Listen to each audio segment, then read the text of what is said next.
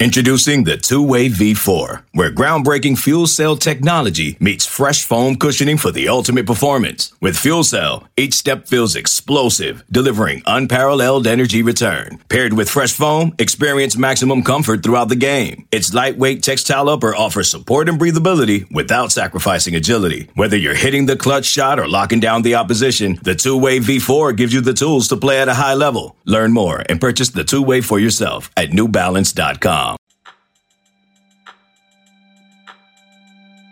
Welcome in to the Bears in This Room podcast. The Baylor women's basketball season opens Monday night with the team taking on Lamar at home.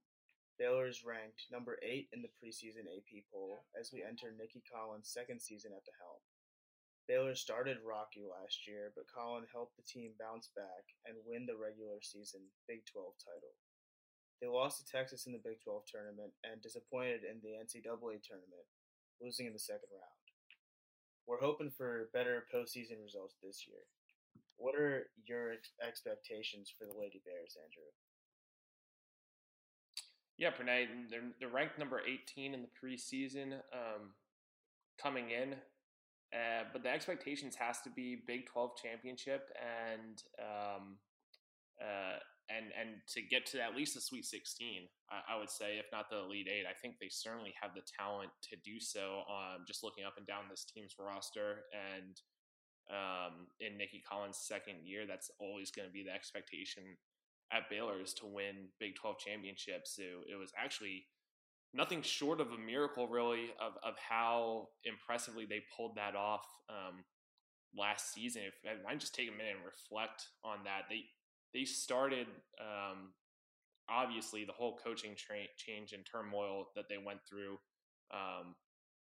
They lost to Maryland and Michigan, 2 ranked Big Ten teams, highly talented. Did we lose you?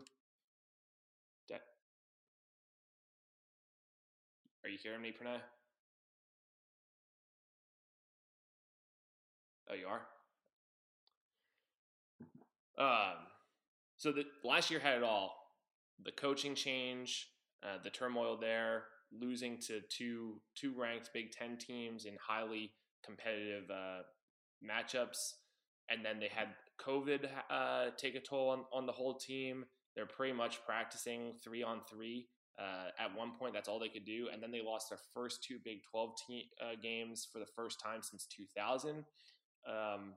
They came back to win 5 straight. Then they blew a lead against OU and actually were in the, didn't control their own destiny. They beat Texas twice in one weekend. That started a 10-game winning streak that included a win at the end of the season in Ames, Iowa against the Cyclones to win their 12th straight Big 12 regular season conference championship. And then they, as you mentioned, lost to Texas in the Big 12 title game, lost to South Dakota, number 10 seed at home in the NCAA tournament.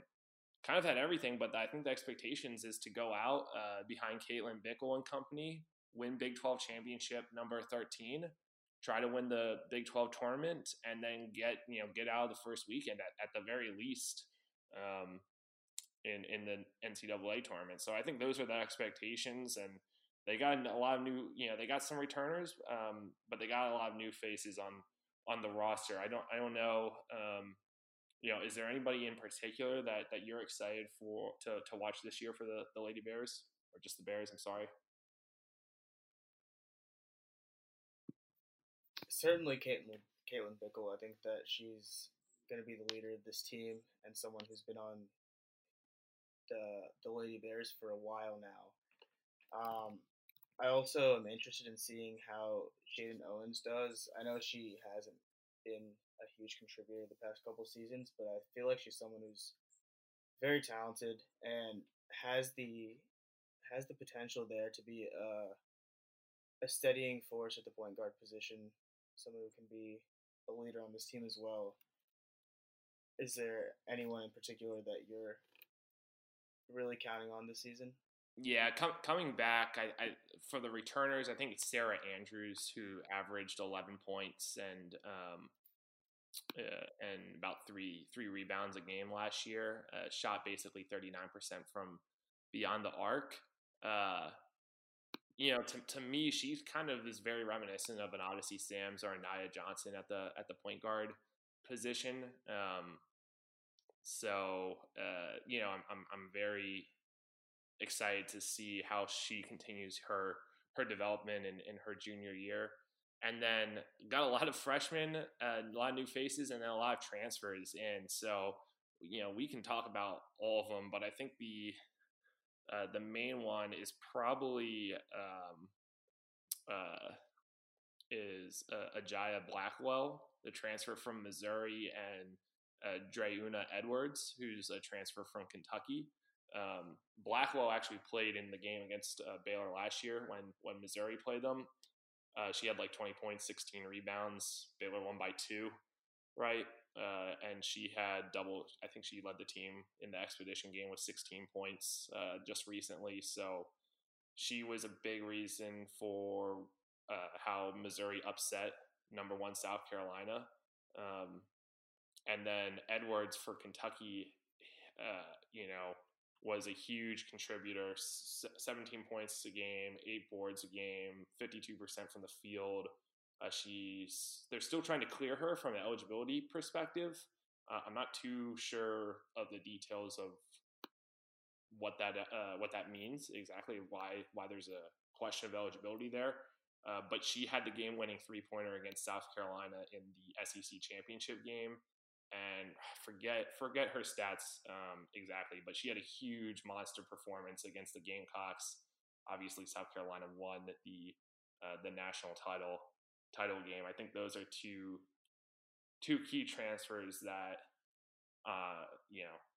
that I'm excited about, just because I know we have tangible evidence that they've been a part of teams that have helped beat South Carolina, best team in the nation, type deal. And ultimately, that's where Baylor needs to get to. Yeah, that's totally right. Baylor has 8 first-year players on this roster, and it'd be huge if those 2 transfers who have shown that they can be a big part of beating South Carolina, one of the best teams in the country, who Baylor will have to beat if they wanna win it all. win it all. Yeah.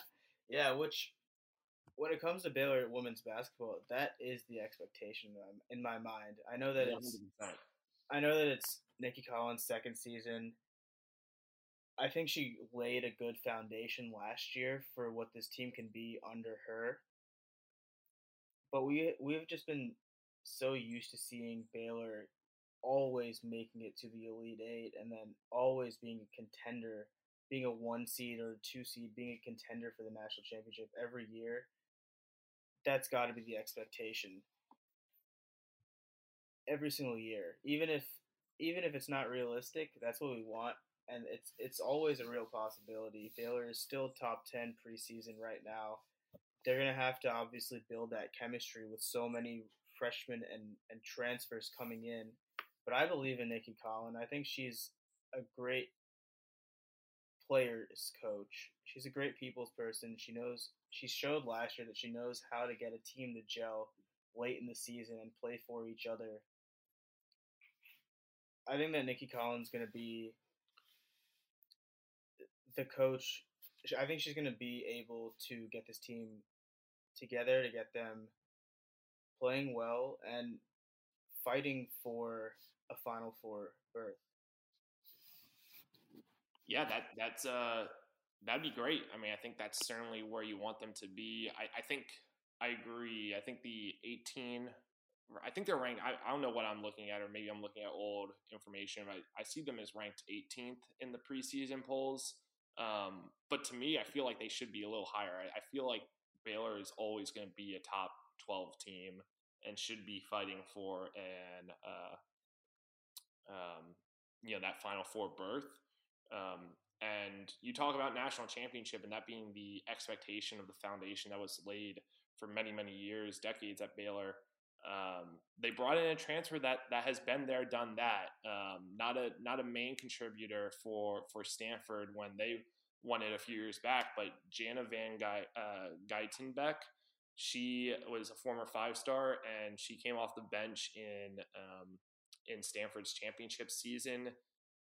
Basically averages like 2.5 points a game for when she was at Stanford. But she's an incredible point guard, an incredible six woman off the bench, if you will, energy spark. And Coach Collin actually said that she is the most well-conditioned athlete that she has ever been around and coached. That they couldn't even get her heart rate up, even if they wanted to, which I found very, very interesting and telling, especially as Colin's been around the game for a long while, and she's been around specifically, the professional athletes in the WNBA for a long while. To call Jana the best athlete she's ever been coaching, that's pretty impressive. So, that's another transfer to watch for Pranay. That's very impressive.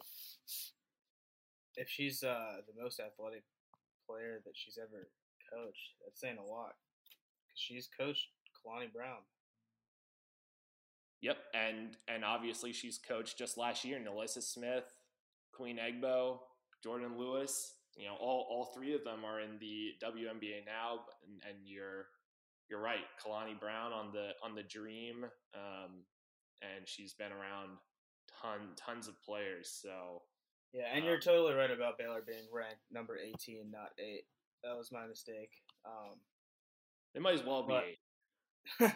hopefully sooner rather than later. Their first big game is against. They play Maryland on November 20th, their fourth game of the season. Maryland's currently ranked number 17, so that'll be one to watch. Yep. And then we'll see what happens. But I think that they clearly have the talent to be a top 10 team and to be competitive in the NCAA tournament. Just a matter of chemistry and whether they can put it all together. Yeah, and you mentioned new faces too, as well. And I just wanted to talk about some of the freshmen. And I think it was 6 players scored in double figures in the exhibition game, and that didn't include Jana. I think she had like 9, but she just stacked the box score across the board anyway. But some of the freshmen include. So we have Kyla Abraham, who is number 62 ranked player coming in this year. We have Katarina Ferreria, who is a JUCO transfer from Eastern Arizona College. She's actually a native of Brazil. She was the number 2 JUCO player and averaged about 10.5 points a game, just over 6 rebounds a game, and almost 3 assists a game. So I know, people are excited about her as well inside the program.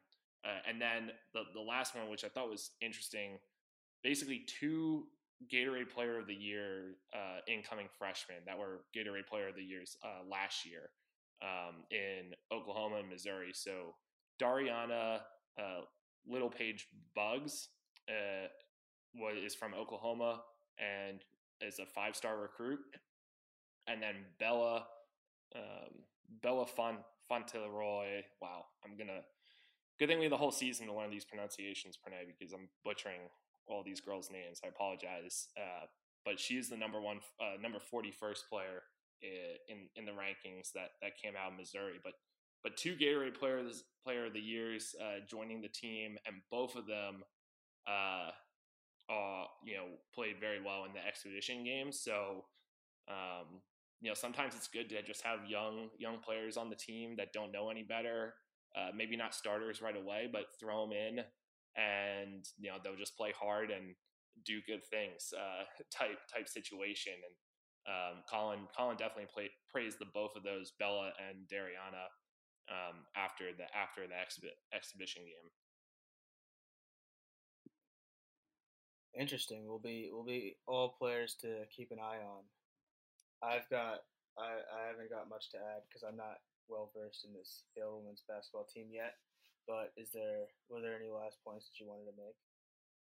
Well, I think ultimately the question is how do you replace Nalissa Smith, right? Nalissa Smith was a key, basically just put the team on her back and was a key reason why Baylor won the Big 12 title in the first place. And especially at the end of their 10-game winning streak, it just looked like she was having better and better and better performances. Right, she finally broke the 30-point barrier against Kansas. She had the two back-to-back performances against Texas in the same weekend. That was just a really cool weekend, obviously, because Baylor won both of them, but that was a very telling weekend, I think, from and beat Oklahoma that same weekend. I think it was they lost to Oklahoma on like February 2nd, hosted Texas on Friday, traveled to Texas on Sunday, and then on Wednesday they played Kansas State. So they played 4 games and they won 95-50 against Kansas State. So they won like 3 out of the 4, and when they were all must win because they lost the first one, they played 4 games in 10 days with, last year, remember, Pranay, I think a couple things as we focus on this season, how do they differ? And we cover this in the men's podcast, season preview podcast, right? Of who the team lost and what can we expect this year of how it's going to be different, right? For the men, they lost, a lot of talented freshmen, but they gained a lot of transfers and a lot of players that made the team bigger, right? Taller and longer, and potentially even more athletic than last year. For the women, they lose Smith, who's at one point it looked like she was going to literally carry Baylor all the way to a national championship. And if she had done so and bookended her career, I think you would be hard pressed to argue against her being the best player in Baylor history. That obviously didn't happen, so the argument's not there to be had. But it was looking like, just with the situation, she had 28 points and 20 rebounds in Ames, Iowa, on the road against the Cyclones in a de facto championship game, in a packed Hilton Coliseum. That's just superstar stuff. So anyway, you lose all of that. What are we gaining? How are we going to replace that? I think it's hard to replace Nalissa, but I think Edwards and Blackwell are the 2 players that you want to focus on, or you're going to be relying on to make up for her production, first of all. And then second of all, last year, Baylor had 0 depth. They were playing basically with 6 players every single game, maybe 7 players. And that 7th player was Jaden Owens, who was maybe averaging 10, 12, maybe 15 minutes on a good night per game. So they were basically relying on a six-man rotation. Now you said it, 8 new faces on the team, 4 transfers, also Erica Porter from Illinois, but 4 transfers, 2 from a highly competitive SEC with a proven track record, and then 4 new freshmen, 2 of which were Gatorade Players of the Year, a third being in the top 100 of the recruiting class, and then a 4th being the number 2 JUCO player as well. So I think you're going to see Baylor finally be able to breathe a little bit and throw out different rotations and have a lot of ability in the preseason to figure out what works, what lineups work best, and be able to work people back from injury, work people into the rotation chemistry-wise to make sure they groove with Jamie Asbury, Caitlin Bickle, Owens, Andrews, and with each other, etc. But finally, Colin's going to have some depth. She was basically coaching with one hand tied behind her back and, one leg, tied up as well. She had it all. She had the coaching change. She had the COVID disaster. She had the terrible start to the Big 12 play where they're just blowing leads. They blew 2 separate 4th quarter leads to Oklahoma. And went on a 5-game winning streak and a 10-game winning streak to win the Big 12 to keep the streak alive, and then lost to South Dakota in the tournament, which was definitely an unacceptable game. But at that point, it was just kind of like they ran out of gas. The team ran out of gas type deal in my estimation. So, she did everything, and now she's going to have her players and her offense, which is going to be more perimeter based, more WNBA style, which the players absolutely love, and they rave about her as a person, but also as a coach, getting them to the next level.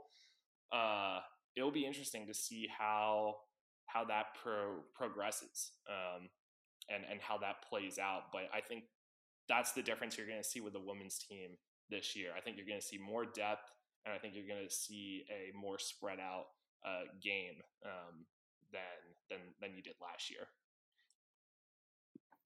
There you have it, folks.